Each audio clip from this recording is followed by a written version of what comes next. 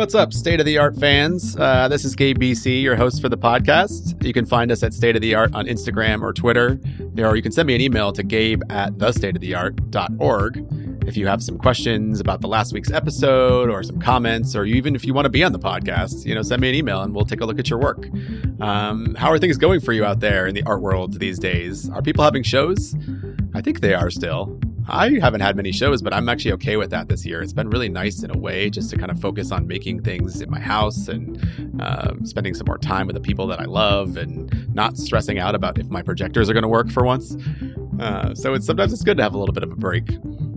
This week, we have another artist on the podcast, a wonderful artist who I've been talking to for the past couple years. She's actually been a guest speaker in some classes that I teach at NYU. Our guest is Yuge Zhou. She's an artist that's based out of Chicago, but it's originally from Beijing. Her work is based in video, so she does video mapping installations, video sculptures, large form reliefs that have video projected onto them, as well as screen-based pieces. And we talk a lot about what it's like to make time-based media art, where these ideas come from, how her work has changed over the years. And she's a curator also in Chicago. So if you want to get your work seen, towards the end of the episode, we talk about a giant media wall which she curates. So it could be a great opportunity for you as well, artists. So let's start off this episode. I'm excited about it. I hope you are too. Yuge, thank you so much for joining me on the podcast. Thank you so much for having me. So maybe we can start with your background as an artist. What drives you as an artist? Like, when did you start making work in the first place? And how do you describe the work that you make these days? Yes. So I think compared to some other artists, I kind of have an unusual background. I grew up in China, Beijing, and in my kind of early childhood, I had some early trainings that focused on traditional artistic practice, like Chinese traditional landscape drawing. But then I subsequently kind of changed my path and studied technology and computers, mainly because that my family felt that it was a more pragmatic direction. So it's not until I came to the United States about 12 years ago that I picked up making art again. But instead of pulling me away from art, this kind of technology realm that eventually became an Euro gateway to propel me, I think, into a more contemporary realm of art making. So when I came to the United States, I picked up a camera and started shooting. At the same time, I was studying computer science at Syracuse University. After I graduated from Syracuse, I've decided that I want to transfer my major to art. And I went to Chicago, the School of the Art Institute of Chicago. And that's where I was able to kind of fuse the artistic concept with the more logistic technical skills that I learned from computer science into like one cohesive body of work. And was that a difficult conversation to have with your parents that you wanted to go back to art after moving into computer science? Since I was already here and they were so far away in China, so there's no way that they can stop me from doing it. So I sort of just informed them that this was my decision, and they just like went along with it. It's interesting though that you kind of went for a pragmatic choice and started studying technology, and that actually opened up some doors in the art world for you as well. Yeah, I mean, I think it just shows that there's no formula for funding your passion. Kind of in the end, a lot of our passions become intertwined, and you just have to pay attention to your inner voice. Yeah. It's interesting that you mentioned distance as well, because it seems like many of your works have to do with distance. Yes. How does distance sort of factor into your daily life? Obviously, your family is in China still, and now even more so than ever with the coronavirus. I'm wondering if you've thought differently about distance in your current work. Yes. That's a great question. I've truly, since the beginning of this year, I've never thought so much about distance. Than all the kind of previous 11 years when I was here. So Yes, actually, one of my recent and current project is inspired by that distance you talk about. I had a lot of conversation with my mom, who lives in Beijing, about this kind of physical and emotional distance between us. And more than ever, I found myself kind of longing for home and realizing that both countries are my home. So for a recent work I did, which is entitled "When the East of the Day Meets the West of the Night." I actually went back to China like end of last year, and I filmed the sunrise near my hometown in Beijing, and then I flew back to America and filmed the sunset in one take in California. So kind of this idea of looking across from both sides of the Pacific Ocean, and I kind of collage the two scenes together into a diptych. So this project is about this kind of this picture in my mind of like two figures standing on the edge of the Pacific Ocean and contemplating and looking out towards each other at the same moment and feeling a connection despite the physical distance. And this is a two-part video series. So the second part is going to be the moonrise and moonset. But because of the current immigration ban, so I'm not able to travel back to China, and also obviously because of the quarantine that we have. And so the project's in kind of on like a pause. But I'm hoping to be able to finish it up as soon as travel allows again. Yeah, it's a beautiful piece. I was looking at it online, and maybe we can share it in our social media as well. Thank you. But Yeah. is it a personal choice that you want to be the person that films both of these videos that are then composited together? Or would you consider having someone back home film part of it for you? It's definitely a personal choice that I want to do this myself. I think one of the reason that this is such an important piece to me, it is because it's so personal, because I call both countries home, and I want to kind of personally experiencing that kind of that distance, just to travel back, and it's kind of one of the reason also motivated me to go back to China too. So I do think I want to just wait out until I can travel and just do it myself. Yeah, that makes sense. I'm curious to see when this piece comes together too. I'd love to see the moon version. Yeah, thank I, you. I'm Thank you. curious about collage. Oh, sorry, you're going to say something. No, I was just going to mention that a lot of people commenting on the piece and saying that it's kind of like a moving Mark Rothko painting, and I really like it. How does like the background in landscape painting factor into some of these choices? Like when the east meets the day, when the east of the day meets the west of the night, seems like it is a moving landscape piece. Is this reference sort of your training in landscape painting?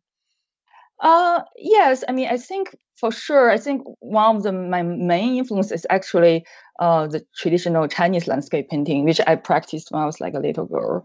And I think this idea of finding peace, amidst the turbulence of everyday life, and also the idea of like the universe is so vast, and we are just like one small and insignificant component of it.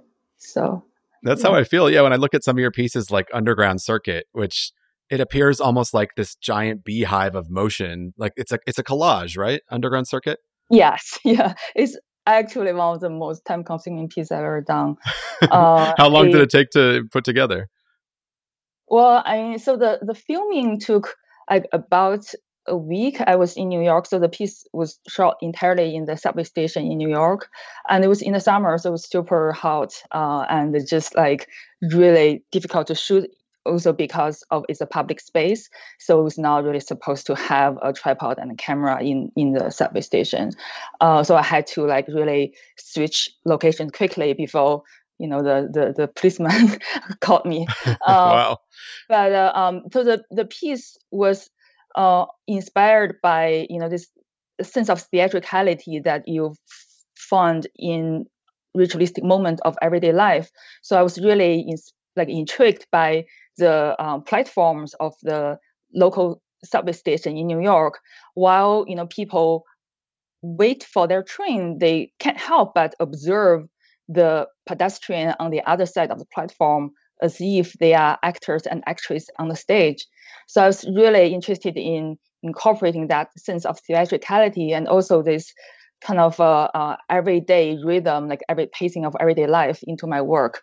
And I filmed like hundreds of clips of the substations, and then I collaged it into like this cyclical kind of clockwise motion, almost like a kind of a labyrinth or like a mandala. And this piece is then projected. Is it projected flat, or is it projected sort of like video mapped onto objects? It was projected onto a floor, and in the center of the floor, there is a cube that people can just sit on it as if like they are like a kind of a Buddha or like a God figure that they can just like look down and observe the characters that walk around them. The projected characters walk around them. So it's like the god of the subway in a way. Yes, yeah, it's like a controller of the movement or something like that. Do you have favorite characters in Undergrad Circuit, like favorite people that you captured in the subway? Well, I mean, I have like every scene I captured was actually, I think, quite interesting if you take them out of the work. I think it was the ones that actually interact with me, when I was having my camera filming the person, or some people who's really excited about it and actually either filming me back or, did some really interesting gestures to catch my attention. Yeah.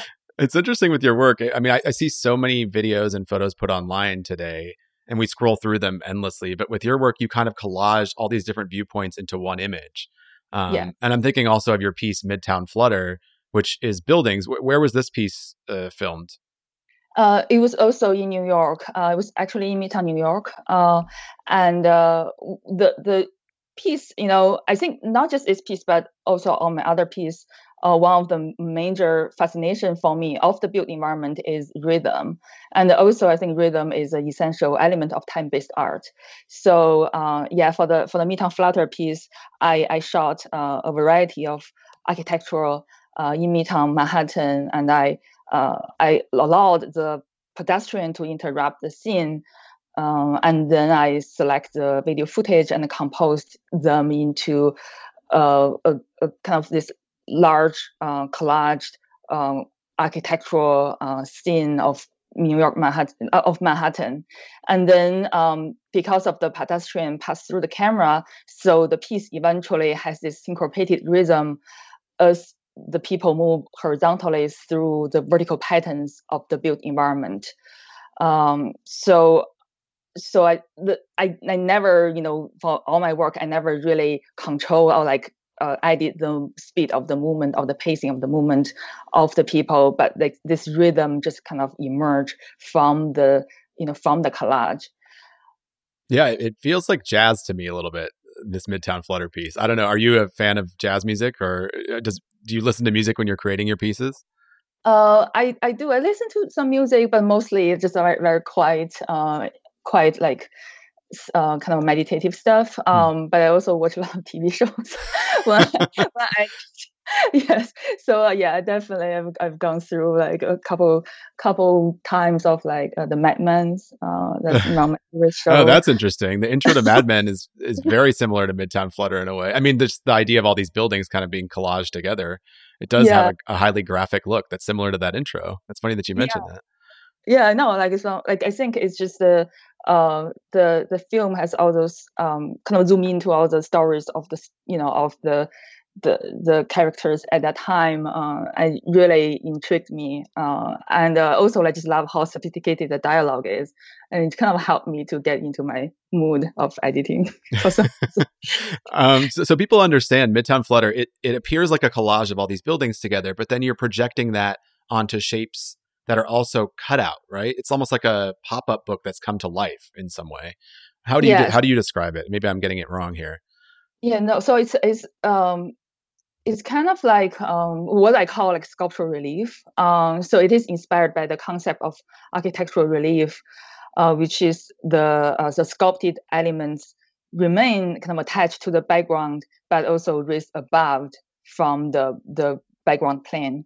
So the audience experience a gradual shift in the appearance of the relief, from like a flat image to a three-dimensional view, with the protruding geometric shapes, and the video is project mapped onto the relief. So like I said, when the audience first walk into the gallery space, they wouldn't notice it until they walk closer to it. And I use this technique to enhance the framed glimpse of scenes, but also I want to emphasize the physicality of digital video. Especially for the Midtown Flutter piece, I think that the relief component really enhance the architectural element in the video, but also its composition, so as if the city itself is a sculpture. And what is it about buildings that interests you? Because I've seen in many of your pieces, you kind of focus on these high rises. And you even mentioned that right now we're doing this interview, you're in a high rise in Chicago. Is that correct? Yeah. So what is it? Like, what is your fascination about high rise buildings?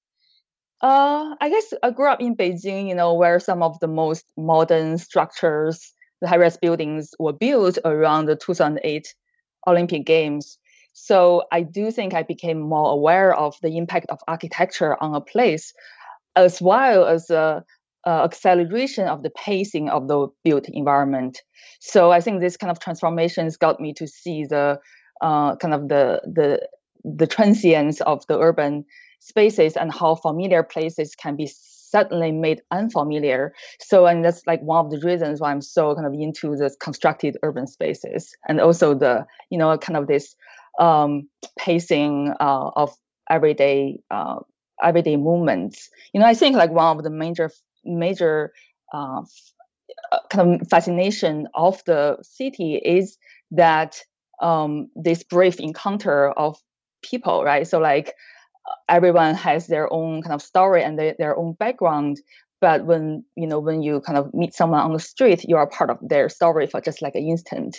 And this instant is an intersection of lives and stories. And we really experiencing that in big cities and amidst the high-rise buildings. So that's probably one of the reasons why I'm so into it. Are you the kind of person that's like looking into windows when you're outside in the street, trying to look at the stories that are happening in the buildings? Yeah, I do that a lot. Also, just because for some reason, like I grew up in Beijing, and then I moved to Chicago, and now my studio is in like a high-rise building. So I can't help, like it's just my surroundings. And when I look down, like the people that work, like I see like the movements of the people and the patterns of the people, almost like some kind of urban text, like that you read but you don't understand. No, that's super fascinating. It's something that I find really interesting too. I mean, a lot of my work is about people too, for that reason.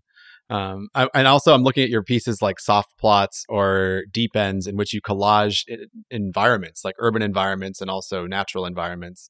How do you describe these pieces? Are these part of a series of works, of video works? Yes. Yeah, it's actually a series entitled The Humors. This series of work is currently on view at the Blue Star Contemporary Art Museum in San Antonio, which is going to be up there until May 2021. So the series is inspired by the ancient Greek philosophy of four temperaments. And the idea is that we all, like the ancient Greek people, believes that in people's body there is different type of humors, like temperaments, which kind of dominate your personality. So I think that cities have their own humors and leading characteristic too, and the people that inhabit those places like live through them and shape the dispositions of the places in a collective symbiotic way. So I have like 4 videos in the series, and each video portrays this concept in a different manners.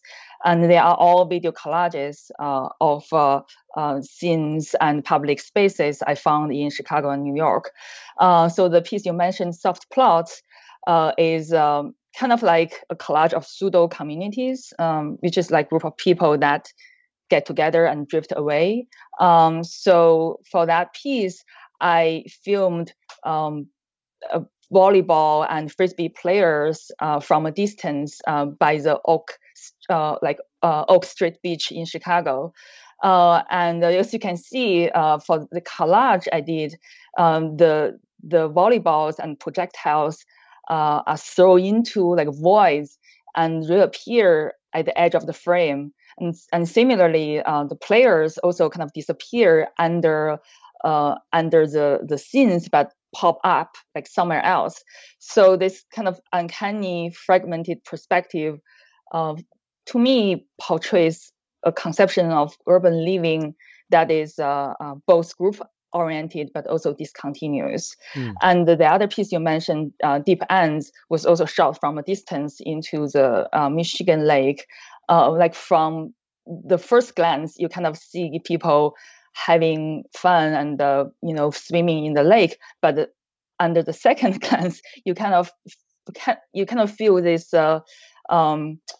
this disastrous feelings, like almost as if like it is aftermath of a disaster. So I want to kind of play with that sense of this playfulness or carefree spirit that you find in the city, but at the same time, there's this potential of danger, or like really kind of the disastrous sense of disaster also embedded in the city too. Yeah, that's how I feel every time I get near the ocean, that something terrible is going to occur. But just to describe it too, so you're filming from the top of a high rise. I mean, these people in the videos are very, very small. They almost look like insects or something like that moving around. Yes. For all the videos in the series, I filmed from a high-rise building. Oh, except one of them, which is Screenplay. That one was filmed actually in Central Park. So I found a really high. It's kind of like a castle structure in the Central Park, and I filmed from there, but also into a really long distance, into like a playground.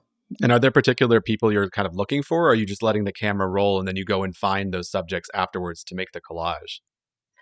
I think for me, I always have like a sense of what I'm looking for first, but I also welcome like the kind of unpredictable actions or performance that happens in front of my camera. So it's a combination of both. And these are exhibited on video screens, or are they projected? This series, The Humors. This series projected. Sometimes it depends on the venues, but for this current exhibition at San Antonio, it is projected onto really large walls in the gallery space. That's super interesting. How do you get ideas for these projects? We have so many artists that listen to these shows, whether they're students or actual working artists. But I'm really curious about where these ideas come from, because it seems like they are very different, all of them. Yet they do have collage in them. But are you looking down from a high rise one day and decide, okay, I want to film people on this beach? Is that how it starts, or where does the process come from in your mind? Yeah, I think I was really into the street photography before I moved into video art. I was really into just like kind of this idea of decisive moment. Like in street photography, you kind of capture like a moment of scenes that's like kind of like a still moment that tells a story. But then like as I moved into video art, I'm really interested kind of expand that moment into a narrative that just that has this macro narrative that resolve through time. So it's like a natural progression for me, like this idea of me being in a foreign country that I was really intrigued by my surroundings, by my environment. But at the same time, I was documenting and photographing those everyday moments, and then naturally I just started to play with the photos and then the footage that I captured, and so like that's how I became interested in those collaged, what I call like a moving photograph or moving paintings. And do you ever feel frustrated with working with video mapping, like the physicality of it? Yeah, all the time. I don't let it show though. Like I think one of the benefit of me having a computer science background is obviously this kind of logical thinking.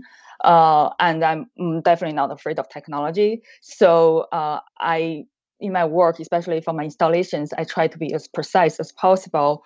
And I also don't want the technology to be visible, in my work. If you know what I mean. Like I kind of trying to have the technology to be the background, but obviously I want to make sure it's as like perfect as possible. And do you sell these pieces, these video map pieces, if you don't mind me asking? I'm kind of curious.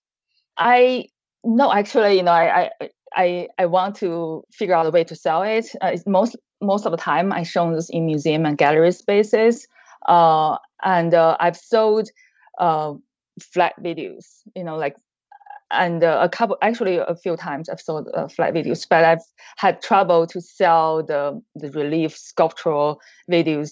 I think mainly because just how complicated the installation component is, and probably the collectors are a little kind of scared of, collecting pieces of that. I did have a few commissions of those sculptural work. One of those is in the botanical gardens in Madison, Wisconsin. But that piece was up for probably like around 3 months, and then they took it down. So and that was a large scale public installation. Yes, yeah, it was one of the large public installations I did, and it was really interesting because I never shown any of my work outdoor and in a garden. So that's really poetic, beautiful space. That it was also in the summer, so I had a lot of fun installing the work too, despite all the mosquitoes and the hot. It must be challenging to do a video mapping piece that's kind of public and permanent, or semi-permanent outside, just to deal with projectors and that sort of thing.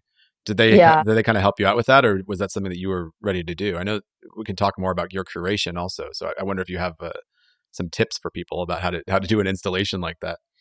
Yeah, I mean, for that, I definitely made a lot of mistakes, and one of the main issue we had was like how the projector kept turning off because of the heat. Right. And we had to, after we installed the work and everything was mapped, and then I realized that was a problem. So I had to kind of install a fan into the on top of the projector box, and that I kind of messed up the mapping, and then I had to kind of remap everything again. So that's one of the most frustrating moments, but that just really made me to learn my lesson. You always want to make sure the projector box is very well constructed, and it's all has the air circulation has to be figured out before you do all the mapping. Yeah, I feel like as media artists, we have to think about all these extra things that painters are just I'm just going to put my painting on the wall and admire it. And we're like, oh my God, we have to make sure that we build the nails to hang the paintings on the wall ourselves. So there's this whole other added level of stress, I think, that comes with doing time-based media art that people don't always talk about, but I find it interesting. Yeah, I mean, and then on the other hand, it's a little also harder to sell, because of all those kind of technical obstacles that comes with our medium. But I really enjoy doing it. I think, the fact that, like I said, the stories evolve over time. Something about that really attract me. So. And you're speaking of selling art, you're also a curator. Can you tell us a little bit how you got into curation in Chicago? Yeah. So I got the curatorial job right before I graduated from the School of the Art Institute of Chicago. The reason I got the job was because of my my thesis work at the before I graduated, we had to have a thesis show, and for that show, I had a relief sculptural piece. And that kind of grabbed some attention from the school and also from a couple venues in Chicago. And one of those venues was actually a development company because they wanted to build this large sculptural digital art in the lobby of the new office tower that they built in downtown Chicago. And they originally invited me to be one of the artists to contribute work onto the platform, but I kind of talked them into hiring me as a curator. Also because I think as artists we need a day job, so I was interested in being a curator and put together a program that that I can hire different artists to make work for the platform, and this is kind of one of the way for me to contribute back to the community I'm in. So that's how everything started. And I've been in the curatorial position for the past 5 years. The installation is entitled 150 Median Stream. It's really uniquely constructed. It has 89 individual LED panels, and it's about 150 feet long and 22 feet tall. Since the launch in 2017, we have showcased commissioned work by emerging and renowned media artists on a monthly basis. And we also partner with major cultural institutions and universities and provide a forum for faculties and students to show their work. So for the current, because of the current kind of social movements that we have started to collaborate with organizations like the Art Institute of Chicago, and one of the projects we've shown is by African American fiber artist Bisa Butler to coincide with her solo show at the museum. We are featuring an animated version of her work called Southside Sunday Morning, and it's kind of like this really colorful, coated portraits of black children in Southside Chicago. And that piece is currently up in the building? Yes, it's currently up until April 2021. Oh, great. So anyone can go and see that in Chicago, or do you have to be working in that building to see the work? It's a public installation, so everyone can go and see the work. And we have our public viewing hours listed on our website, 150medianstream.com. Oh, fantastic. What kind of work in general do you look for a big media wall like this in a public building? Are there things that work well and things that you would kind of stay away from? I think I think one of the reasons why I really like what I'm doing is that this curatorial position put me in touch with communities that has very different views about art, like developers, contractors, and architects or lawyers. So I think for the type of work I'm looking for, generally, I want something that's a little bit of provocative and edgy, and also reflects whatever's going on in our current life and culture. And we are not afraid of being bold and being political. So yeah, I don't really have we definitely won't show anything, because since it's public art, so we won't show anything that's super offensive, or that's super religious. But we do want to have a wide range of works coming from a wide range of artists from different backgrounds. Another thing that's interesting about this platform is that it is a democratic space, so anyone has an opportunity to be featured on the installation, from some superstar artists to students who make art for their first time, but very passionate about it. So this is something we are really proud of. This is a platform that for people that has different type of background and medium, and everyone can coexist on this platform. And so there's an open call to submit work for this platform? We don't have a formal open call. On our website there is a kind of list of instructions of how you submit works. But since I'm the only curator on this, on this program, so I mainly just so people would email me, with their resumes and with their projects, and if I'm interested, I will contact them. And I also get a lot of recommendations from the artists that I know of from my own art community. Yeah, you'll probably get a couple emails from this podcast, I think. People are always looking for places to show their work. What are the reactions to the work you've been showing? Is you say that some of it is somewhat political. Does that kind of push the boundaries of people that enter this building that maybe are not used to seeing provocative or different work? Yeah, I mean, like I said, I think we are more, we want to provide more like an open dialogue. We don't want to have to say something like black and white. I think what's interesting about art making is that there is always this gray area, and that's the most interesting part of what we create. That is that it inspire conversations, inspire discussion, like people to talk about people that has different viewpoint to talk and to debate. And so I think for us, yes, we do show some political stuff like the current work from Lisa Butler, but we don't want to kind of tell like a yes or no, to a viewpoint. We want to make sure that people look at the work and they can think about what's going on in the current culture, and they want to think deeper and have a discussion with someone who share a different viewpoint with them. Yeah, I always think it's amazing that to bring art into these public spaces, though, and especially into corporate spaces too. I think it's important to kind of mix up the way people enter their buildings every day with public work. Yeah. I mean, I think, like I mentioned, that's why I like about curating in this space, because I talk with people from all different professions, and they all can take something out of the work, regardless that if they have a formal art background. I think that's what really motivate me to curate good work and powerful work for the platform, because I think in a way I want to educate people, but I also just want people to be curious about art and what the artwork is talking about. So maybe we can finish here with one of your more recent pieces and talk about Love Letters, The First Encounter.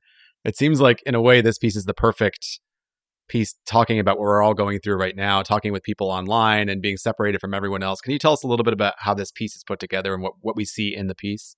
Yes, yeah, of course. So this is actually a piece that is inspired by the quarantine, the isolation and separation that felt during the quarantine. It is a project, a four-part video series entitled Love Letters, and it portrays two individuals overcome obstacles in order to make a connection.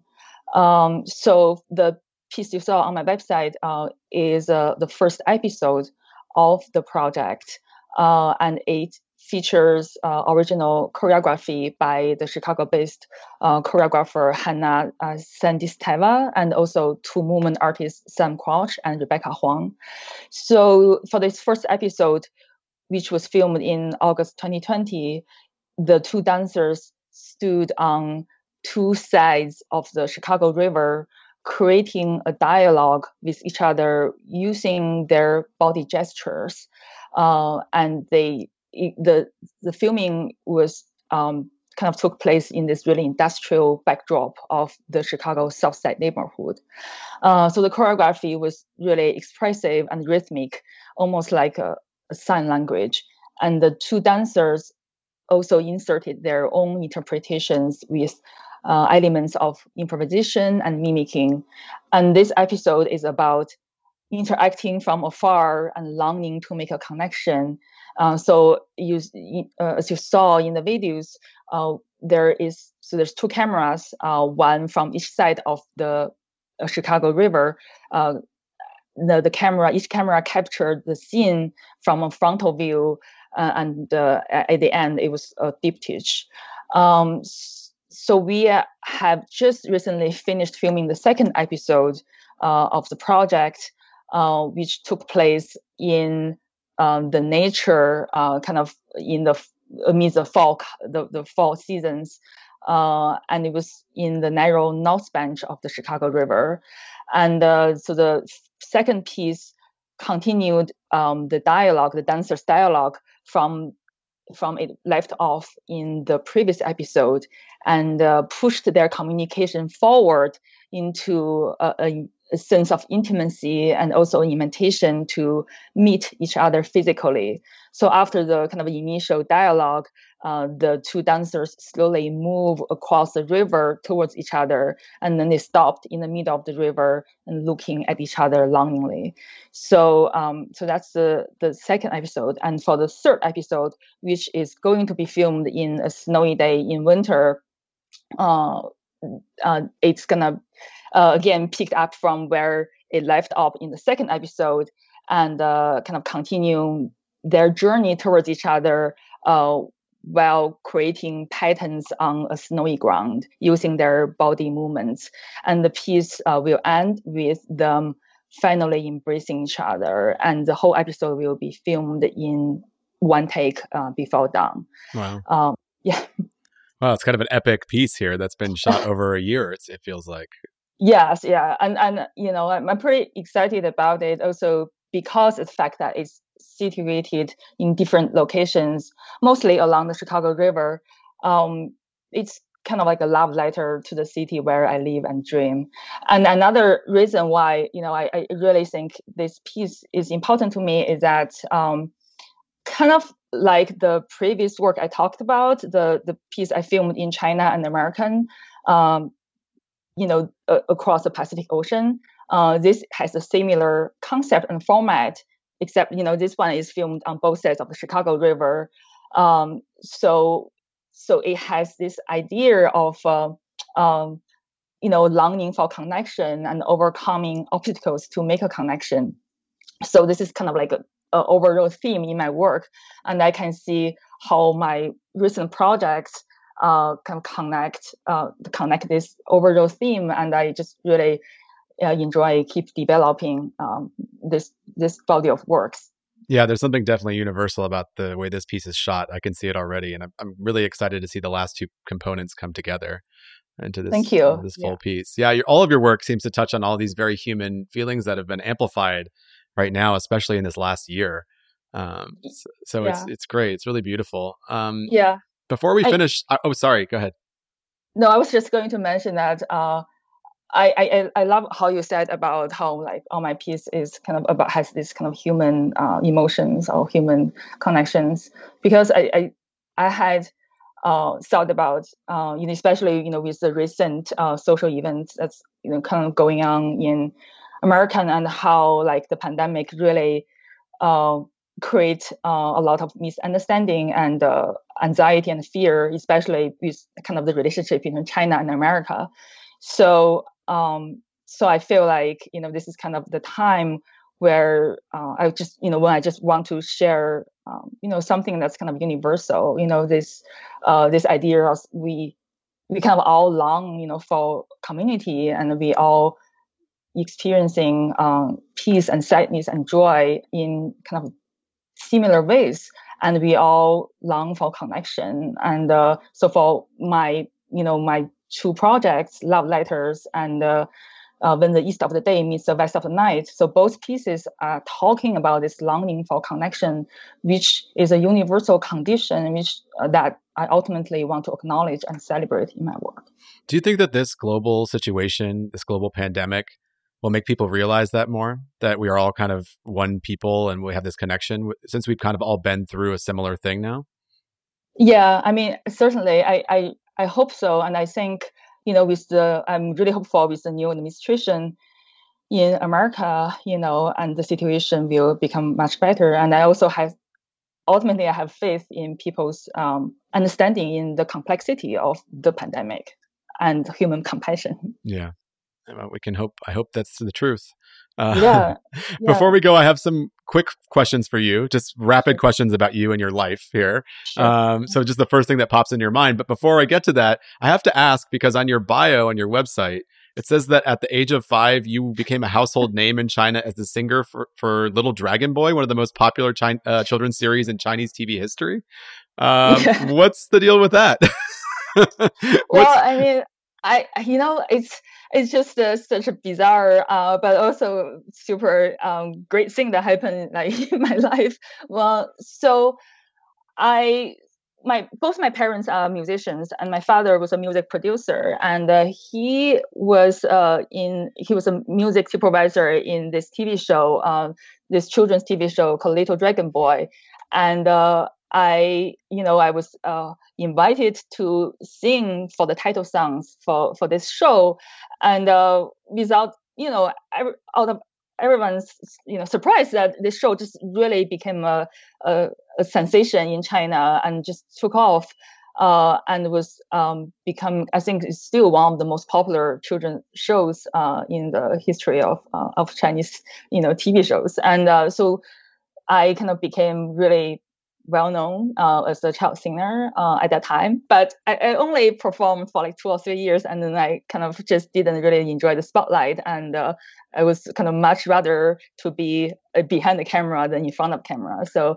I kind of quit my singing career, in 2 years. But that was a moment from kind of age 5 to age 8.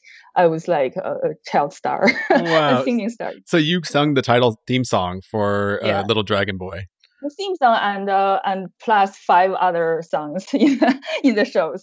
It was all my voice. Do you think that impacted your art practice at all?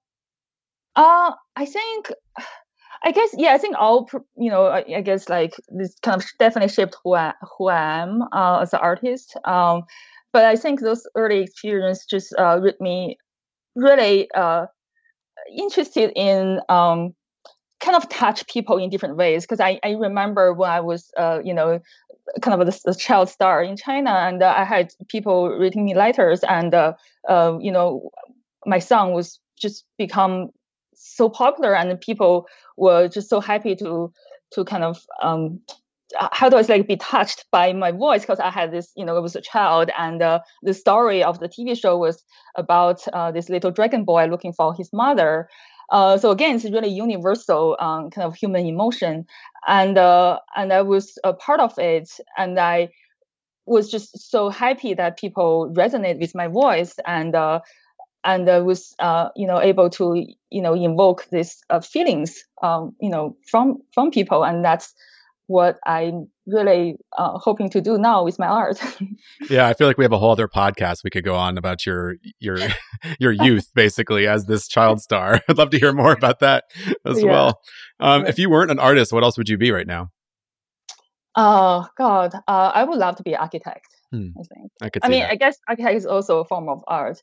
But I just, like I said, I just really love the combination of something artistic and something logical. So yeah. What's the one file on your computer you can't live without? Oh my God.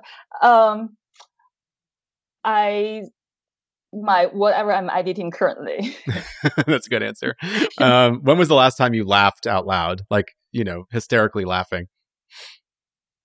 What was the time when we filmed the fall episode, which was like 2 weeks ago? And what was amazing when we filmed that episode, the fall episode of Love Letters, was that we were the dancers were in the midst of the water, and they were doing the duet, and there's 2 deers walked into the scene, and just as if like no one was there, and just start drinking waters, and and kind of like just was there, and it was such an amazing thing, and we just like laughed out loud, about. Is that going to be in the final version of the piece?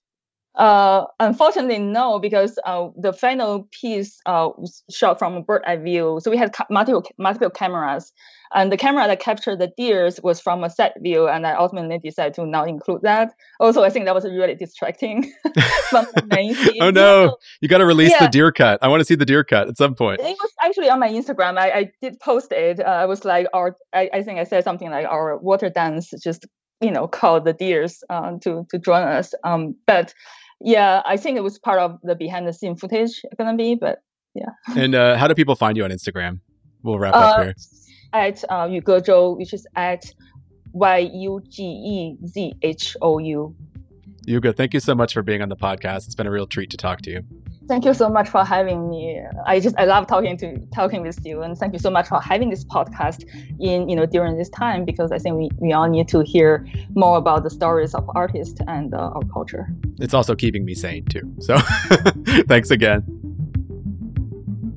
Thanks for listening to this week's episode of State of the Art. You can find us at State of the Art on Instagram or Twitter. State of the Art is an @art production originally created by Ethan Appleby. Our audio engineer extraordinaire is Weston Stevens. We call him Wes. Our producer is Francesca Rodriguez Sawaya. We call her La Funchi. And our intern is Abby Asmus, and we just call her Abby. This is Gabe BC. You can find me at Gabe BC on pretty much everything. Stay tuned next week for another exciting episode.